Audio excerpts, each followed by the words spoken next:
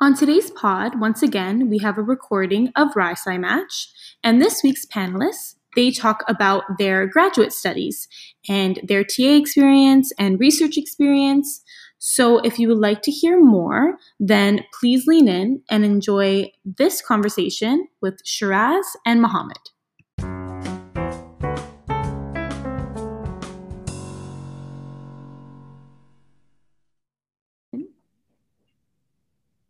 Okay, so this week we have two. One was a former graduate student, and Mohammed, I think you're a current graduate student, and you may recognize them as your TAs. Both of them were my TAs.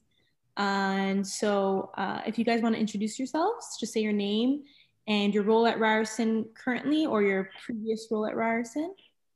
So Shiraz, maybe you can go first. Okay, sure. Thanks, Julia and Stefania. I really like this Riot Match program you guys are co-hosting. So thank you for inviting me, first of all. So yeah, I'm Shiraz. I used to be a graduate student at Ryerson University until last month. I just defended my thesis about 3 weeks ago, or about 4 weeks ago now, so a month ago. And I started at Ryerson University in 2018 in the fall under Dr. Botello's supervision. And then I did my master's. The plan was to finish it in 2 years, but I ended up staying longer because of the pandemic. And we can go into that later and how that affected my work. But yeah, I did my master's under Dr. Botello's supervision in the molecular science program, which is under the chemistry and biology department. So I just graduated my NSC, and Mohammed is on the same path, which he can tell you about more. Okay, perfect. Yeah, I'll be back to that later too. I'm sorry, Mohammed, you can go ahead. Yeah, my bad. So my name is Mohammed. You guys already know. I did my undergrad year at Ryerson in biology. And then I decided to do a master's in molecular science with the same supervisor as Shiraz. So Dr. Botello, Shiraz actually trained me on a lot of stuff because he was a year ahead of me. So he trained me on a lot of techniques. And I can tell you a little bit about my thesis. I work on phagocytosis, basically the very terminal stages of phagocytosis and how cells recycle lysosomes. So I'm actually in my second year of master's. Hopefully should be done by the end of this year. I mean, again, I was supposed to finish by the summer, but again, because of the pandemic, it's all delayed. So I'm considering a PhD as well. So that's still kind of in limbo. I'm not 100% sure about that, if that's the best thing for me. But that's something that I'm keeping in mind for sure. And yeah. Okay, thank you. And if, Mohammed, if you want to just dive into what it's like to be a graduate student and how many classes a week you do, and the workload compared to undergrad. So grad school is like a totally different animal. I mean, it's really not about coursework. I mean, at least for a research-based master's, which is what me and Shiraz did. It's really not about coursework. I mean, yeah, there are like, you're basically in your 2 years of master's or however long it takes you to finish your master's. You're supposed to finish 3 courses, but honestly, those courses are like pretty easy. Like it's really easy to get an A or whatever in it. Cause again, they're not really testing you on coursework. You've already done that in undergrad. What they're really testing you on is, are you able to work on a project for 2 years or whatever? Are you able to work progressively towards the final goal? So it's really not about coursework. I mean, it's really all about planning your time and planning your goals, basically dividing your main thesis into smaller goals and then working towards that on a weekly basis. So yeah. Okay, thank you. And Shiraz, I'm guessing that your answer would be pretty much the same as Mohammed, since you guys... Yeah, I do have a couple of things to add. I think Mohammed's right, Nick, that the course load is definitely not something that dictates your work life. It's definitely something that you do almost like a part-time basis, because there's 3 courses you have to take, 1 per semester. I think you can do 2 per semester, but you can finish all 3 courses in the first year. And the classes are, I think, 1 3-hour class every week, and it's pretty simple. As he said, like it's easy A, there's not much work to do. The main part of the work comes into your research project when you actually have to design experiments, read on the background of the experiments, what are the challenges that come with this experiment, the techniques that are involved. You shadow other students to learn, and then you curate all the reagents you need in the lab, and then you do the experiment. You do it 3 times, and then you analyze the data. So all of that work is very like self-taught. You have to sort of take the initiative and do all the pre-work yourself. The coursework is relatively easy compared to all of this because it's dictated. You have a syllabus, you have a chapter or an assignment, and you were told what to do, and you just go on a computer and like do as you would do in your undergrad. But the main part of the challenge comes from the designing the whole experiment yourself and keeping yourself on track, because there are some students who take longer than 2 years to do their master's, way longer, and then PhD as well. So I think that's one of the things that you would have to cope with, because undergrad is very structured for you to have sort of like questions given and then you give the answer back. But in graduate school, you have to do all of the work yourself and kind of keep yourself in check, whether you're about to graduate in 2 years or not. Your prof is there to guide you, but main part of the stuff comes from your own initiatives. And also in terms of workload, I found actually undergrad was a heavier workload for me than graduate school, because you are taking 10 courses every year and in undergrad, and just the assignments, and then you're working and volunteering, and you have to work on your resume as well. So you have to do a lot of social activities, and clubs and stuff. That takes up a lot of time, and oftentimes you end up taking courses that you don't necessarily want to take. Versus graduate school is you apply to a lab that you're interested in basically, and that project you're interested in. So it's really much tailored to your interests, and that automatically takes a huge load off of your work day, because the work you're doing is you actually like it, and it's also much more independent and much more sort of much less in terms of like what you have to do is much less.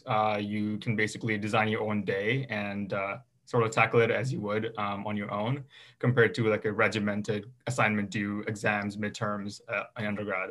So that's a huge difference I found between undergrad and graduate school. So this year we actually have to take, well, I'm taking for biomed, that's my program. We're taking experimental design. I don't know if you guys took that as well. And molecular bio lab. So for that, I think biology and biomed students have to take the molecular bio lab. And the final exam is to create your own experiment at the end. So is it kind of similar to what we're doing of making your own experiment? Like, are you starting from scratch and you have to like find out your hypothesis and like the method, like all of that all on your own? How it is? I think Mohammed, you can answer that question better because you might have taken those courses here. Yeah, I have taken those courses, but my exam wasn't like that for that course. I took that like 3 years ago.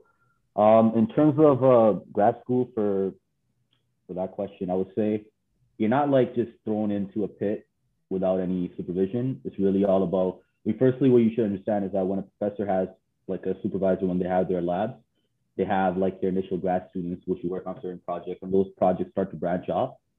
So there's always like your project is, rarely ever like something that nobody else in the lab has worked on. So it's always somebody's already worked on it before. Now you're just kind of basically, taking a different branch to that, right?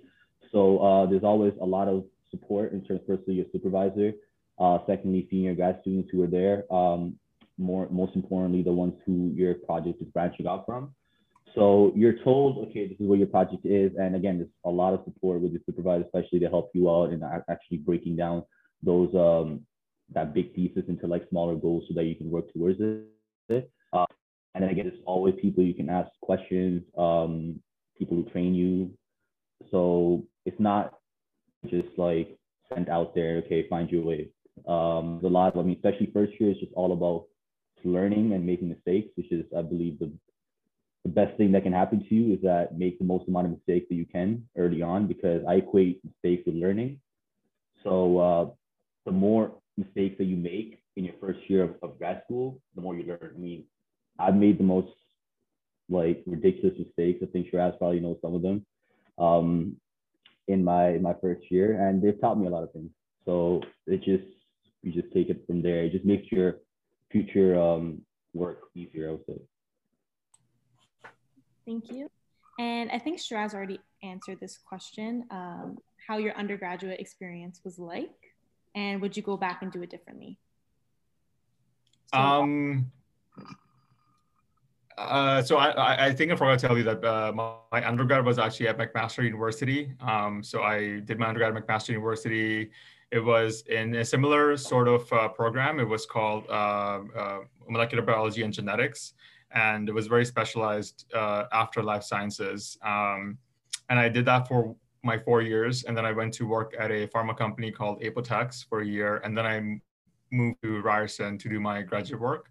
But I feel like in order, would I do something differently? I would probably focus more on sort of learning more like real world skills. I feel like I put myself too much into my studies and sort of like made my view very narrow of what a successful educational career looks like. I think I should have branched out more into learning more about things that are more practical. So something like personal finance is very important to learn about. I feel like universities, they help you specialize in a certain aspect, but they don't necessarily are the places where you learn about personal finance, taxes, investments. And these are important things because ultimately we're trying to get a good job, and with job comes money, and what do you do with money? And it dictates a lot of your life. So I feel like I should have focused more on other things as well. I mean, I got around to it, but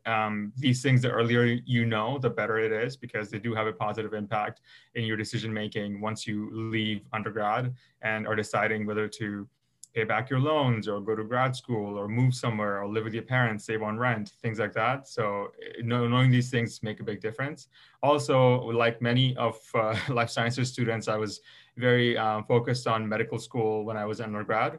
And that sort of mentality sort of made me think that the only way to be successful was going to med school, which is not a bad thing. Med school is a way to a successful career, but I found that equating success to only med school can limit your options during undergrad, and it stops you sort of, it stops like a horizontal growth. You only see one goal, and it sort of sometimes can have a negative impact where you become very narrow-minded. So if anyone here is pursuing medical school, more power to you. It's a great goal to have, but just keep in mind that it's not the only way to be successful. There are other ways to be successful in life as well, both monetarily and any other like status-wise as well. Yeah, what I like about med school now is that I think they like more diverse students. So like, I think they look at that now, like even your hobbies, to do something outside of school. So that can like help if someone wants to go to medical school. Like, definitely, yeah.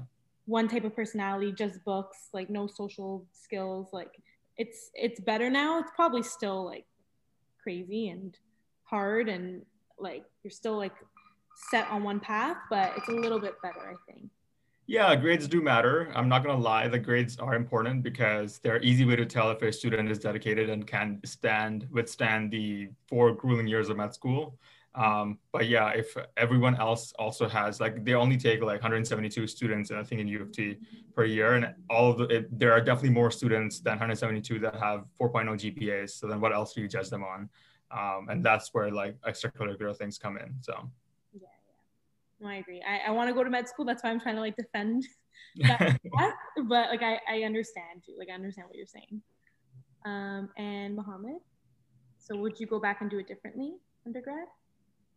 Yeah, I would actually. I mean, a lot of what Shiraz says also applies to me. I mean, in terms of I got really ingrained into my coursework. Okay, when's the next assignment due? When's the next exam? When's the next lab due? And all that stuff, which was a good thing, of course. But at the end of the day, like I didn't really give too much time to extracurriculars. I mean, at least as much as I could have. Also, I would say financial literacy is a very, very important thing. Also, I believe the biggest skill that, well, I did end up developing it, but I wish I developed it earlier on in undergrad, was time management. And I think time management is really, really, it's just key to success in like even your undergraduate, your graduate. So I wish I developed that earlier on. That would have definitely helped me a lot. And also the med school thing, I think I agree with Shiraz completely on that. That in our field, it's kind of like there's a notion that, okay, if you don't go to med school, you're a failure. But that's actually, again, not true at all. And there was so many types of like fields that you can go through that you can go through grad school, for example, something like science communication that I literally didn't have, like I had no clue that there was actually a lot of like careers that were for science communication that you can pursue with a graduate degree. So I think really educating myself on that, hey, there's a lot of different career paths out there that you can take. That would have definitely made my journey easier for sure. Thank you.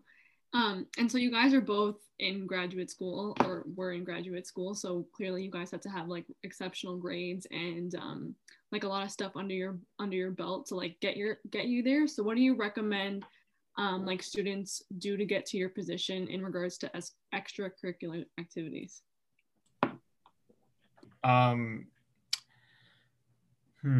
Extracurricular activities. So grades are important for grad school. However, not as much as med school. So if you look at the requirements for med school compared to grad school, there is a drastic difference. Grad school is more lenient and it does not require you to be as regiment and as like books oriented.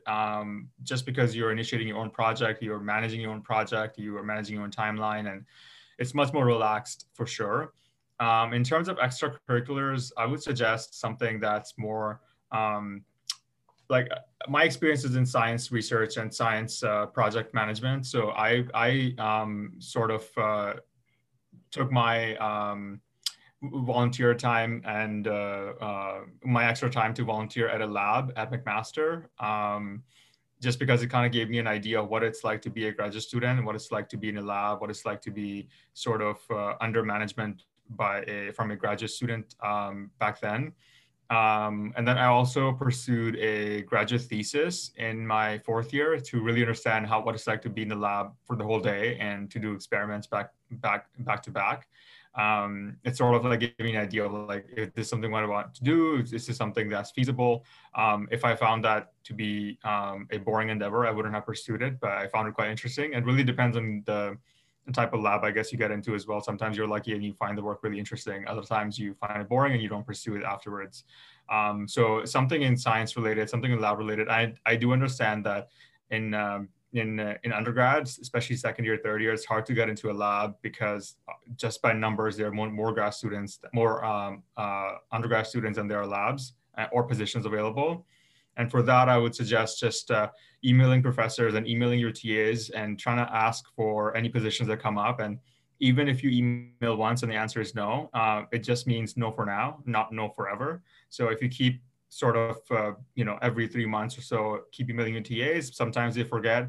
But if you keep reminding them, if there's a position that becomes open, they'll have your name in mind. So sort of being proactive in approaching these volunteer positions for the labs, I found that to be helpful. And once you get in, you can also do a thesis in the same lab because professors or supervisors are usually more lenient on volunteers who already have the experience in the lab to give them those thesis positions with them here. Just because you already know all the techniques and already know the people in the lab and you have the background info, it's a much smoother transition compared to someone who's just starting out. And 8 months is a very small time for a project. So if you have a better head start, that's even better. So something science related, something volunteer in a science lab kind of thing kind of helped me decide where I wanted to go. Mohammed? Well, for me, okay, let's start. So firstly, I mean, again, what Shiraz said, get into a lab. So what I really suggest is that, I mean, for our programs for bio and biomed, it's like first year is kind of like very general courses. And second year, you really start to get into your own field and take courses like cell biology, biochemistry, zoology, or physiology, all of that stuff. So you really get a chance to experience all these types of ologies. So then you can really decide, okay, what do I like? And then if you find that, hey, I really enjoy cell biology, then make sure the prof knows you. make sure that you go up to him, suck up to him or her if you have to. I mean, I did that, you know? So like, do that, like go up to them, ask them questions, like let them know that, hey, you're actually enthusiastic about this field, you know what I mean? Learn about their research, learn about what they research on in their lab. So again, let them know who you are. Then ask them, hey, I'm interested in volunteering in your lab. They say yes, that's great. Then you get in, try to pick up as many skills as you can, try to perfect them. And then maybe let's say if you get into a lab in second year, then by the time you're in fourth year, as you're asked, that you can do a thesis project. So now you've already had like 2 years of research under your belt and you do a thesis project. That's, I mean, I'm not going to say guarantee, but you have a really, really high chance of getting into grad school with that professor as a supervisor, especially if that professor gets like ample amount of funding. So I'll say, yeah, that's a really, really big thing to do, is to just try to get into a lab, make sure the professor knows you. And in terms of like GPA, I agree with Shiraz on that as well. I mean, GPA doesn't really matter. Like from my personal experience of people who graduated with me, I graduated in 2019 from undergrad. So I knew a lot of people who were actually applying to grad school as well. And some of them had GPAs over 4.0 and they didn't get in. You know what I mean? And that just has to do with the professor either doesn't know them, or maybe if they do know them, they don't have funding. They don't have as much research experience as someone else. And at the same time, I've had people that I know who've had like low 3.2, 3 GPAs that have gotten in. I mean, as long as you meet the criteria, like if you go on the molecular science website and they have the criteria, hey, you need a minimum of, I think, 3.0, I believe, or 3.33, whatever the minimum is. As long as you have that, and the professor knows you and he's willing to take you on, you're good. So I believe like the relationship between you and the professor is the professor that you're applying to do your master's under is just so much more important than your grades in undergrad.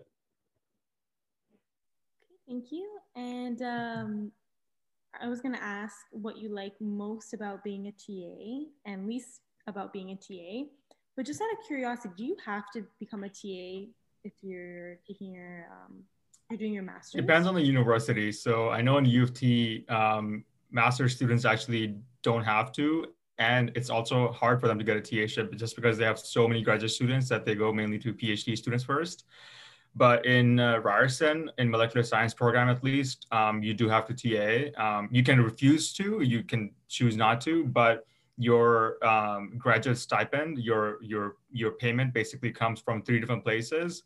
A third of it comes from the professor, and the other third comes from the Ryerson University, and the last third comes from the TA-ship that you get. So if you choose not to do it because you want to focus on your work and you're financially capable of refusing TA-ship, then sure.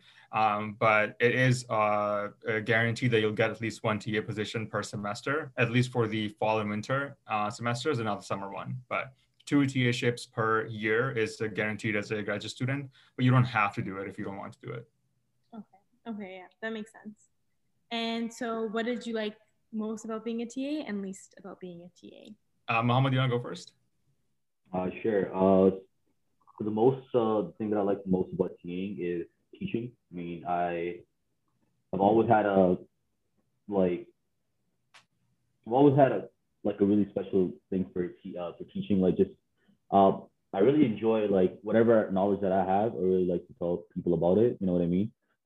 Especially those that are like younger than me and are taking the courses or whatever that I've previously taken. So the biggest thing is, the thing that I enjoy the most is that I'm teaching the exact same courses that I took as an undergrad student at Ryerson.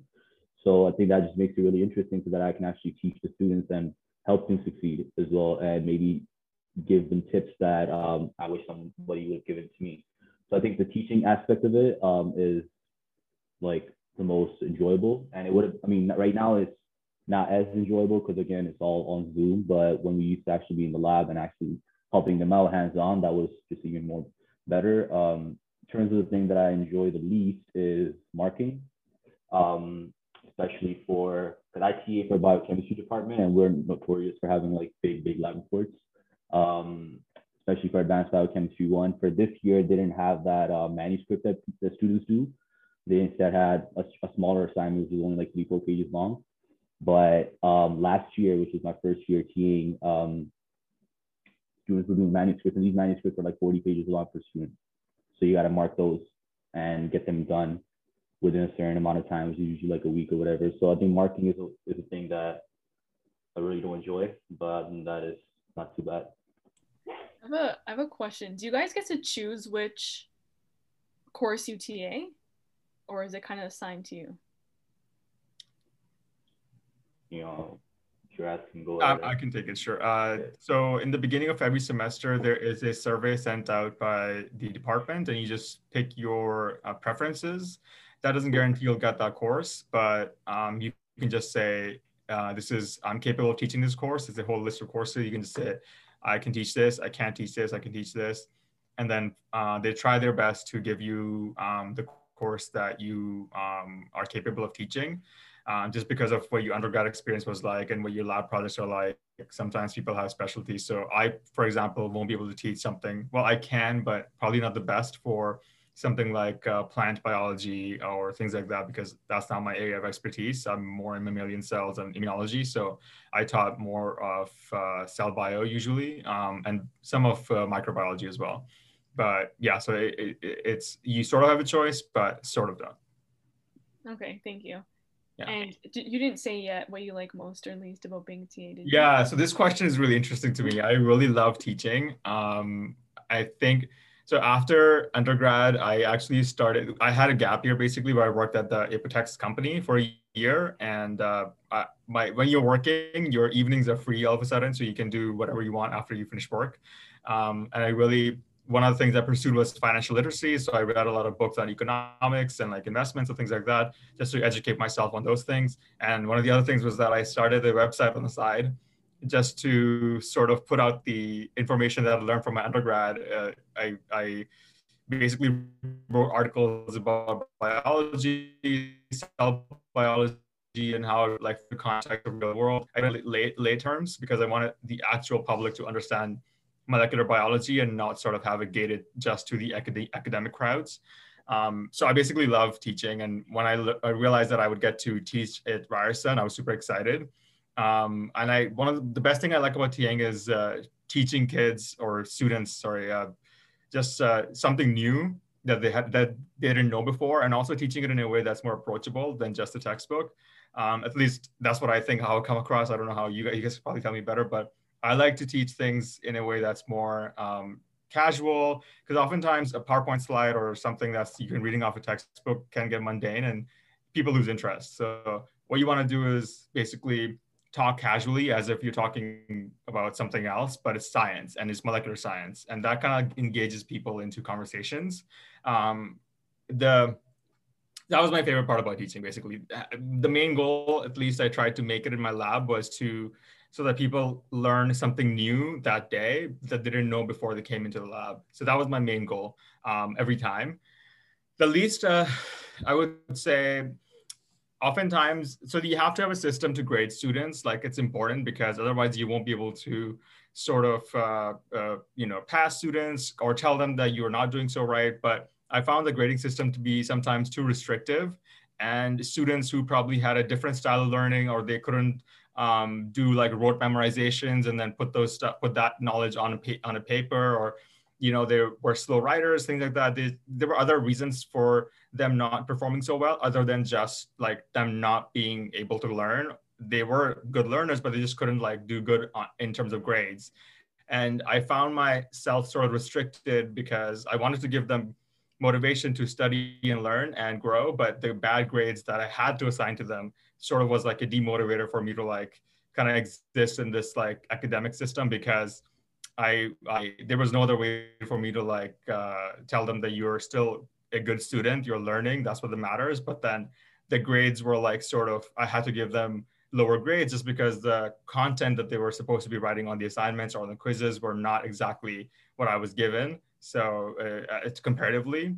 So I found that to be sort of the least, I guess, enjoyable part of teaching. But if I had a choice, I would probably, revamp the whole grading system, but that's just me. Okay, thank you. And I guess this question applies to both being an undergrad like an undergraduate student and a master's student. How did you guys find time to balance both school and life? Like the school life balance, even if you had a job, like work. All right. I guess I'll take it. So, are you talking about grad school or undergrad? Or anything, it doesn't matter. Just like in general. I mean, to be honest, when it came to undergrad, I had no social life. I mean, I was just in the classroom or in front of my laptop studying. And again, that was one of the things that actually I should have mentioned. That was one of the things I regret was not really having fun as well. And I kind of felt burnt out in my fourth year. And I mean, that has to do with because I kind of had a rough start to my undergrad, and I was like, oh man, I'm struggling. I have to get my grades up.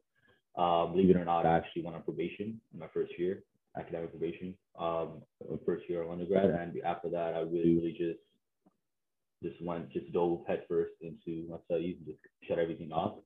So when it came to undergrad, I really had just a really bad work-life balance, to be honest with you, and it was just all just studying always. But for grad school, I think it's also much easier to have a good work-life balance because you're making your own schedule. So I mean, yes, you have a kind of like a mini goal in mind that I want to achieve this by, let's say, the end of this month. So and then it's up to you how you achieve it and when you plan your experiments, when you plan to come into the lab. So it's really much easier to balance your work and life. And yes, so would you say you have more free time like as a graduate student or as an undergraduate student? I would say, I mean, I chose not to have free time in undergrad, even though I wish I could have if I wanted to. But definitely I have more free time now than I did back then.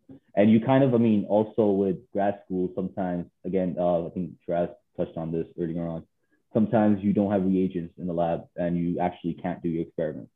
So you're pretty much just taking time off the lab and you're always doing some work, you're analyzing your results or you're doing microscopy or something like that, but you do have at times more time on your hands, which you can dedicate to your social life. So yeah. Yeah, I think I second that. My undergrad experience was very hectic, especially the program that I was in McMaster was so just everyone around me was very dedicated. So I sort of didn't realize that you could take time off. So undergrad was definitely very hectic, especially in the fourth year when you're trying to do a thesis, volunteer, work, as well as carry courses, then finish assignments. I don't think I've ever worked that hard in my entire life. That was the hardest year of my life, I think I would say, in terms of just the busyness. And grad school comparatively is very easy in terms of having your work-life balance. You don't have assignments due. I mean, if you're taking courses in first year, you have one or two big assignments due, but it's nothing compared to undergrad where, you have 5 classes per semester and they're in 4 months and assignments and midterms and final exams and you're studying constantly. And one of the ways I would tackle undergrad, if I could go back, is have a regiment and have a 9-to-5 schedule almost as if it's a job and start working from 9 o'clock, do all your classes, especially now that you're at home, do all your classes and then stop working at 5 or 6. And then your evening is your evening. You can do whatever you want. But I definitely was not as regimented in undergrad, and things are different because when you're going class to classes, your day is so broken up that it's hard to kind of stick to 9 to 5. But I think that's one way you can introduce a work-life balance in undergrad. In grad school, everything's up to you. So I actually knew a student who would come at night, from 11 p.m. to 7 a.m. to do their work in the lab, and they'll just go home and sleep in the morning and repeat the same cycle. So it's really up to you. There is some sort of accountability. There is a committee that basically keeps you on track for your work. So it happens, I think, in the first semester, fourth and fifth semester, and the last semester, sixth semester, I guess, is your defense. So you meet once every 6 months and update your committee on your progress in the thesis. So your committee is consisted of your professor and then 2 other professors from the department that you add. So 3 people basically judge your work and tell you whether you're on track or not. and your professor also keeps meeting with you every week. So it's not like you're left to your own devices, but majority of the time you basically make your own schedule and sort of like find time for yourself. It's very much like a job, like a 9 to 5 job, where you go into the place, you spend your 7, 8 hours there, even less sometimes, and just come back and do your thing at home. So it really helps you divide up the time more easily. But yeah, undergrad comparatively was definitely more difficult in terms of just having more time. Yeah, I just wanted to, because you mentioned like trying out the 9 to 5 thing. Like I tried doing that now that like we're home, and it doesn't work because like I guess I could make it work, but like if you have like a lab or an assignment due, like sometimes you just have to put in those extra hours of work on top of like the 3 hours that you have to listen to your lectures or like actually go to your lectures. So for me, it didn't work. I don't know if anyone else, if it worked for you, let me know what you're doing because it's not working for me. Thank you. Thank you. Actually, just wanna sorry, I just wanna add something to Shiraz said. So, in grad school, I mean, for at least for our like for mine and Shiraz's supervisor, Dr. Patello, he's really I would say quote unquote chill with if you want to take vacation, you want to take some time off, and he has like a policy that if you do want to take vacation, like you feel burned out, take a vacation for 2 weeks or whatever. And he actually tells you don't even check your email. You know what I mean? Just like take some time off, go have fun, so that once you're nice and relaxed, and then you come back and do your work. So that's something I want to add on to the. Yeah, I think it's all about self-discipline too, because like you probably want to check your emails if you're on vacation. Like you have to force yourself to leave work at work and like home at home, kind of just to separate the two, because yeah, I find like even like on my phone is just so distracting. So I see all my emails popping up, like you want to answer it right away, you want to see like new assignment posted on D2L, oh my god, let me like go check that out now. So it's I think the number one thing is to put your phone away. I tried to do that. It's hard, but just going on my phone, I can waste like 2 hours just like scrolling unnecessary things, texting. It's such a distraction. So yeah, especially when you get that email that says grade has been updated. Oh yeah, you check that right away. That I can't. I have to see that right away. Sometimes I wait. Sometimes I'm like, I don't want my day to be ruined. So I'll just like wait. That's control. Yeah, I can't. So next question is getting your master's degree what you imagine it to be. So maybe Shiraz, you can go first. Yeah, I think I just finished it, so I guess I'm more more capable of answering this question. Mohammed is still in it, so we'll see how it goes, Mohammed. But so far, I mean, honestly, it's been only a month since I finished it, so the experience is very fresh in my mind. I think I expected it to be more, I guess coming from an undergrad experience, I expected it to be more demanding in terms of my time. I thought it would be much more hectic near the end, but perhaps COVID has something to do with it, that everything felt so slowed down that I didn't feel the sudden rush leading up to the thesis to do a lot of work in the lab, just because we were restricted in terms of our schedules. Now that COVID is a thing, we have to sign up on a Google Excel sheet before we go into the lab. So only 5 or 6 people are allowed in the lab at a time. So I was forced to be more regimented, I guess. That could have something to do with it. But I think it was, other than that, I thought it was what I expected it to be. So I took a gap year after my undergrad, but I had a couple of friends who actually pursued directly after undergrad their graduate degrees. So I had them to sort of tell me like what it's like. And they were telling me that, yeah, it's very much like a work day where you go 9 to 5 in the lab and your evenings are your evenings. So I found that to be true as well for myself. In terms of gaining new skills and working in the lab, I found that the technical lab skills are important to learn to do well on your experiments. But I also found that getting to know people around you, getting to know other people in the office is also a really important part of graduate school environment. You don't want to be, you don't want to be just the best student who does PCR or the best student who does microscopy. You want to be an overall student who develops professionally as well. You need to talk to people who are your colleagues, your professors, and other people as well. For example, I see a link posted here about Ryerson's financial literacy program. It's run by Sunny, at least the last time I checked, in the library. So he is the librarian at Ryerson University, or one of the librarians, sorry.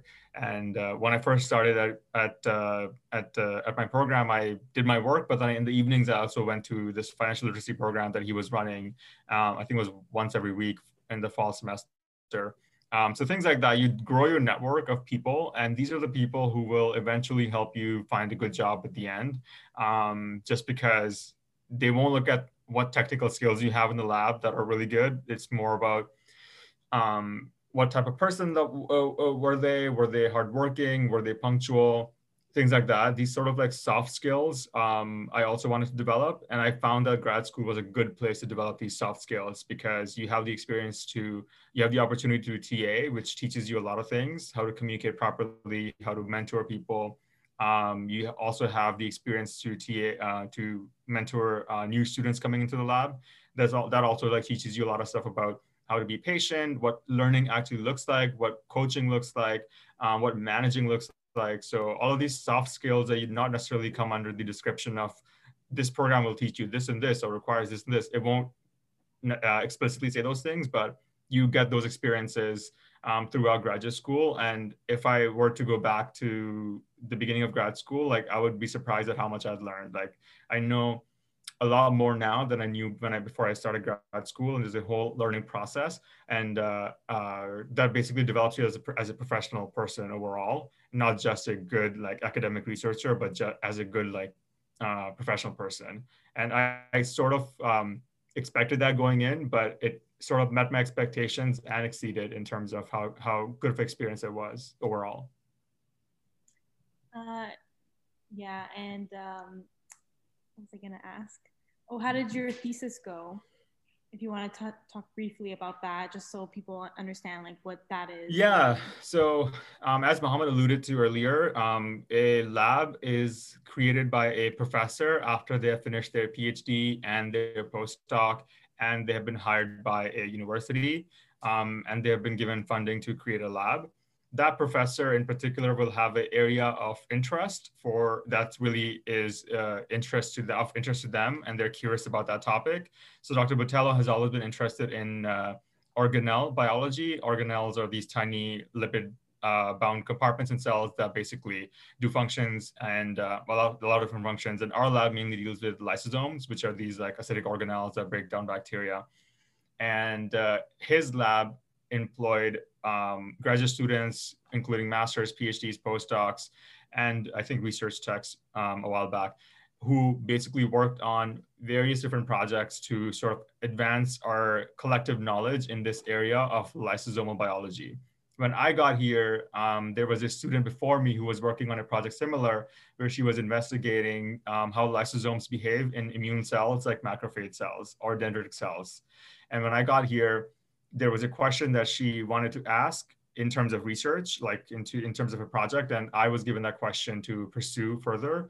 And that was basically how lysosomes change when you challenge the immune cells with the bacteria or something like that. And I basically pursued that question for 2 years and broke it down into smaller pieces. Because when you're a molecular biologist, you have to ask questions on a very molecular level, and every experiment is very, very specific.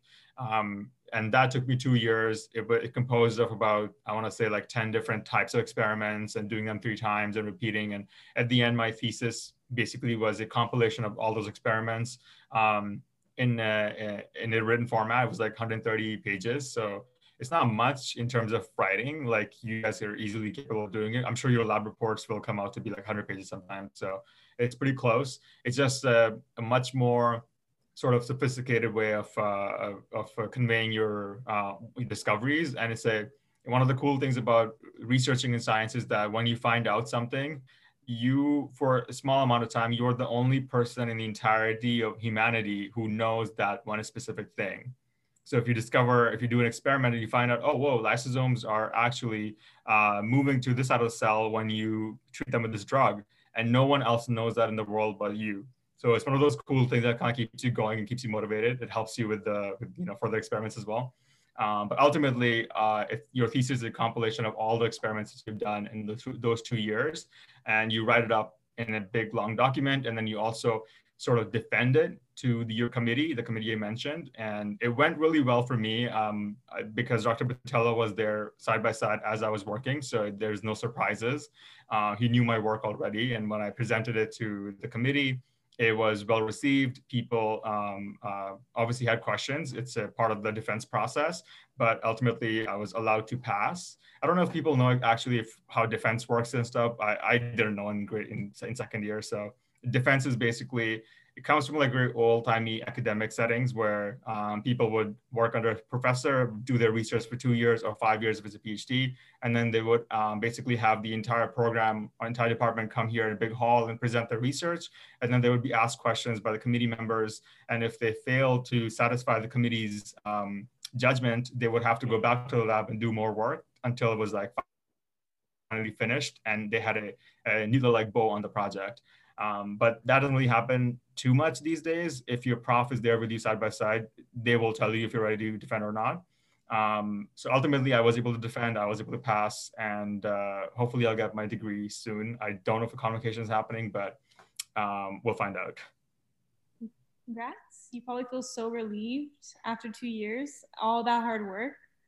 Yeah, now, it was, sorry, I also got a job near the end, so it was hard to like write my thesis and do like a full-time job. But it's one of those things that was only like a month and a half or 2 months of overlap, so it kind of helped me quickly finish it and move on. But I can talk about it later afterwards. Okay.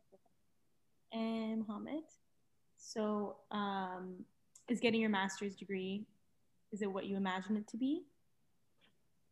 Somewhat, but I mean, in terms of the actual lab work, like, yeah, I knew I was going to be in the lab. I was going to be pipetting and doing a lot of other stuff. But I would say it kind of didn't dawn on me how many opportunities you really have to grow in grad school. I mean, like, I really like something that Dr. Patella told me when I first started. He was like, if you're going to stay here for 2 years for a master's or 5 years for a PhD, and all you're going to learn how to do is run a Western blot, then you like really fail the main goal of grad school. Because grad school is really for you, it's an opportunity for you to grow, develop skills that are going to help you out for the rest of your life.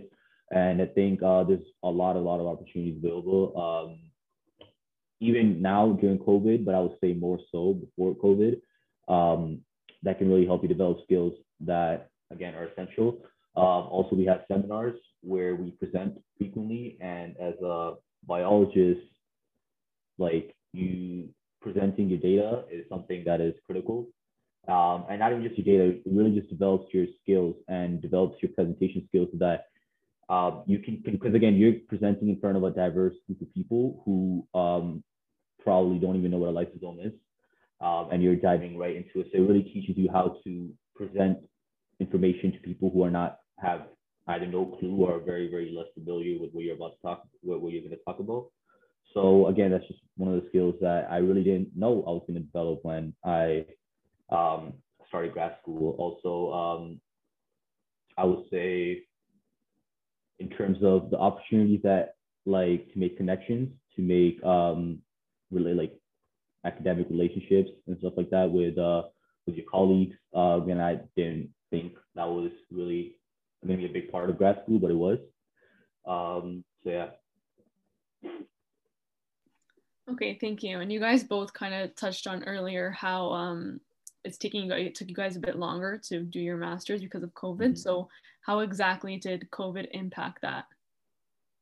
If Shiraz, if you want to go. Yeah.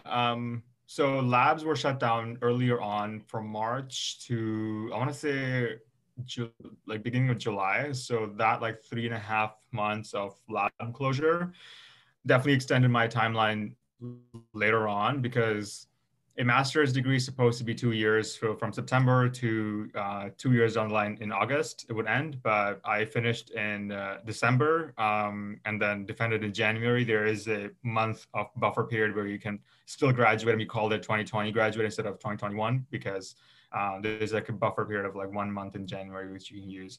So when the labs are closed for 3.5 months, it's really a difficult thing for graduate students because our lifeblood is experiments. And if you can't do experiments in the lab, you can't generate data. If you can't generate data, then you can't write your thesis. So once you stop going to the lab, it definitely hampers your progress. Fortunately, I was in a place where I had already been working for about a year and a half when COVID hit. So I had enough data so that I could like do computational analysis at home and start writing my thesis, at least the sections that I could. So I could write the method section, I could write the some of the results section. I could compile the results into figures, write those, format those, write the introduction section, because introduction is basically the background on the project. So it sort of gives a background to your project. So these are things you don't necessarily need to be in the lab for. So during that time when the lab was shut down, I did that.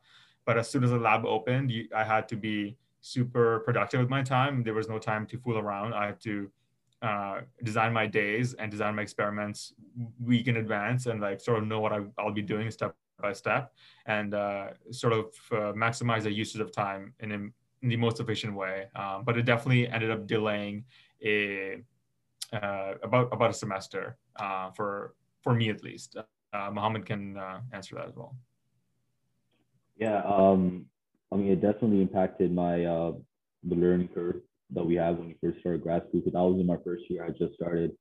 Well, it started in September, so September to March was like 6 months. I was only 6 months into my grad school, into my master's when the lab shut off. So for me, it was kind of like I was still learning the different techniques, still learning how to adapt to grad school, and it was just like, okay, now I have to sit at home. So there wasn't really much I could do because I hadn't generated enough data yet to be able to analyze it at home and start writing. But I was like again able to well, we had to write our thesis proposal, which is basically like what are you going to do your master's on? So that's what we mostly worked on, especially like for the first year grad students. And yeah, it has impacted it in terms of delaying it for a semester, at least if I only stick to master's. But if I want to pursue a PhD, then that's different because I'm going to transfer. So yeah, that's what I would say. Okay, thank you. And just to wrap it up, what piece of advice would you give your second year self? Well, that's a big question. I think I would re-summarize a lot of stuff what I said already, which is, if I could just say those things in bullet points, is sort of not be so narrow-minded when it comes to thinking of success. Your career can take different ways and you can still be successful.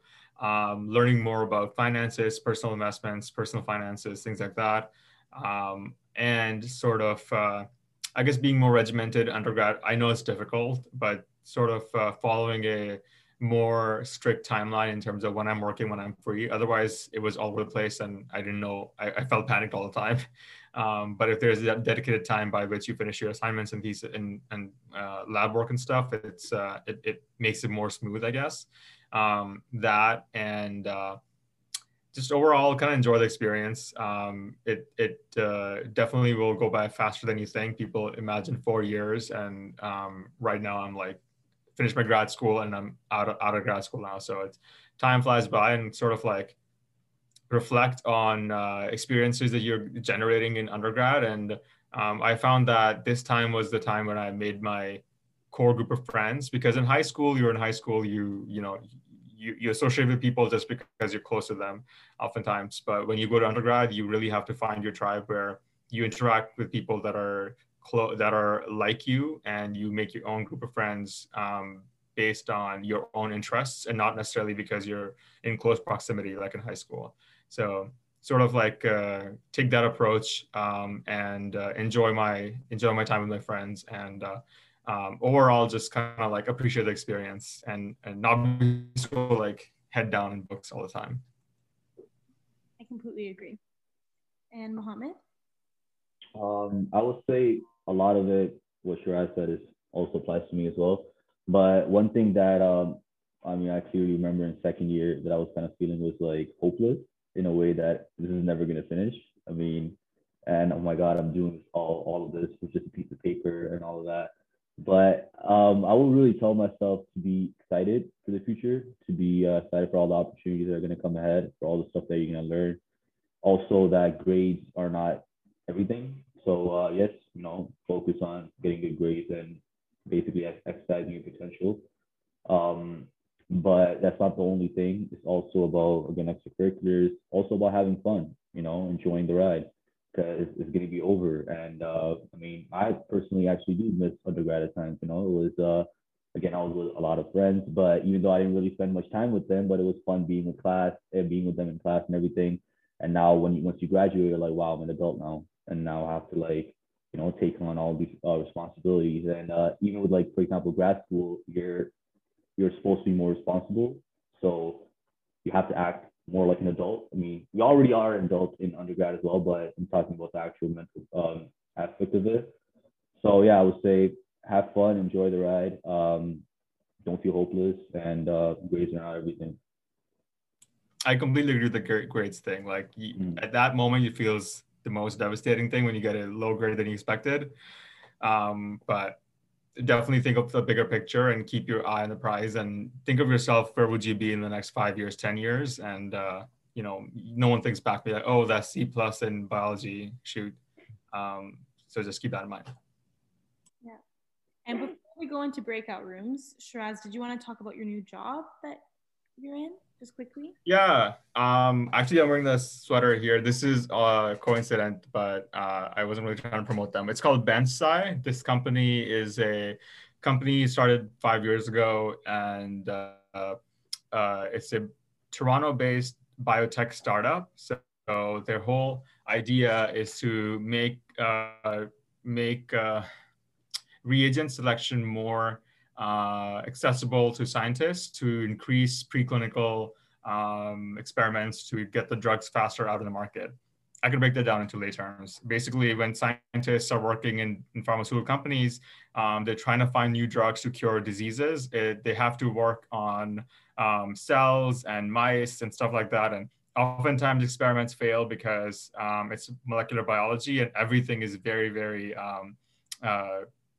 it's like a black box. A cell is like a black box. You can't see anything. So you use tools and reagents and proteins to do the experiment that kind of allow you to defer the results indirectly or discern the results indirectly. And those tools include things like antibodies, plasmids, RNAi, or other things, other proteins like peptides or different kinds. These things are obviously biological and made by cells, and we just harvest these things from the cells, so we still can't see them properly. And when we use them to do our experiments in a preclinical setting, oftentimes experiments fail because, the antibody is bad and the affinity of the antibody is not the best for my protein of interest. So where can I find the best antibody to give me the right results the first time I try the experiment? And this company basically compiles all of literature. So if you've been reading scientific papers on PubMed and stuff, it basically makes a software program that will look for a single antibody from a single vendor and search for it in the entirety of literature. So in like millions of papers that are on PubMed, it will search for that antibody whenever it was used in a paper, and it will pull out that figure to show it to the scientists who is basically looking for how good this antibody is. And it will show them like 20 figures right off the bat on the web page. And it makes it easy for scientists to decide, oh, this antibody is crap because all the pictures that I'm seeing from previous researchers are really bad for this antibody. So I'm not going to buy this. I'm going to buy something that's better. And that really speeds up the process because your experiments are not failing constantly, and you are able to select all the different plasmids, RNAis, and antibodies and different types of things that go into your experiment correctly the first time, and you save for each experiment, you can save up to like 3 months or 4 months of failure. So that's this company, and they have different departments. So one is a engineering department that designs the software. It's a machine learning algorithm that they design, and they also need scientists on the team to basically help them understand what a molecular biology is, what research is, how is research done, what is an antibody even, because if you're an engineering student, you really learn about molecular biology. So they need a team of scientists who basically guide the engineers, and also whatever data that they produce, we also sort of audit the data to see whether this is up to par. Because obviously a algorithm, if it's searching through like millions of papers, it will make mistakes and will think of a paper that it thinks it right, but it's not right. So we sort of go back and audit the data, and it's just about like manipulating big data in a big database system. It's called the System of Records, SOR. And I'm part of a team that provides those like scientific eyes that checks the data to see if it's accurate and constantly helps them understand how they can make the program better. So I found this job through a person who was actually working in the lab previously, and they got a job in this company last year, so 2020, early 2020. And but as I was about to graduate like 3 months earlier, I realized that it's time to start looking for a job. It's always good to start early, just to know the market. And I just saw a posting that they posted on LinkedIn about this job, and I contacted them. And she was my mentor, so we were very casual in conversation. And I just asked like, what is this role about? What's the company like? And she had really good things to say about the company. So I sent her my resume, and she applied. She referred me to the position internally, and I got the interview, and then I got the second interview, and then I ended up at the company myself in mid-November. So it's been about, I want to say 3 months. Yeah, about 3 months. And again, it goes to show you one of those things that you don't necessarily expect to come out of grad school, because you go there for knowledge and experiences, of course. But one of the things I did was to talk to people around me. And one of the things that I got out of it was good networks. So people and also don't talk to people just for the sake of networking. I guess that kind of like comes across if you are just interested for the sake of, their connection, but just be genuinely interested in people and like ask them questions about themselves. And people love to talk about themselves. We all do. So it's nice to always know what other people are doing and sort of genuinely be on their good side. And this is how I ended up with a job. And I would love to refer anyone who from the lab comes at me with a proposal that they want to work with the company. And if there's a opening, I will happily refer to them as well. So it's one of those things that oftentimes people think that networking events are really good to network, but a person who's more likely to vouch for you in an interview process is someone you already know personally, compared to someone you just met in a networking event for like 2 minutes. It's good for information gathering, but not necessarily for building connections. So that's how I ended up with a job. I like it. It's enjoyable. I actually use my degree. I use my knowledge for the past 2.5 years that I actually worked on. So that's really good. It's rewarding. And the company itself has good morals because it's one of those like, hippie startups. So you get good benefits, and the people are nice and accepting. So it makes a huge difference. Okay, thank you so much, and congratulations. Thank you. And we're gonna do, just before we do breakout rooms, because we have some time, we're gonna do some rapid fire questions. So it's just like random questions. If you guys don't want to answer them, you don't have to answer them. But the first one is, what famous person would you most like to go to dinner with, and why? Oh God, Mohammed, do you want to take that one first? Most famous person I would like to go to dinner with?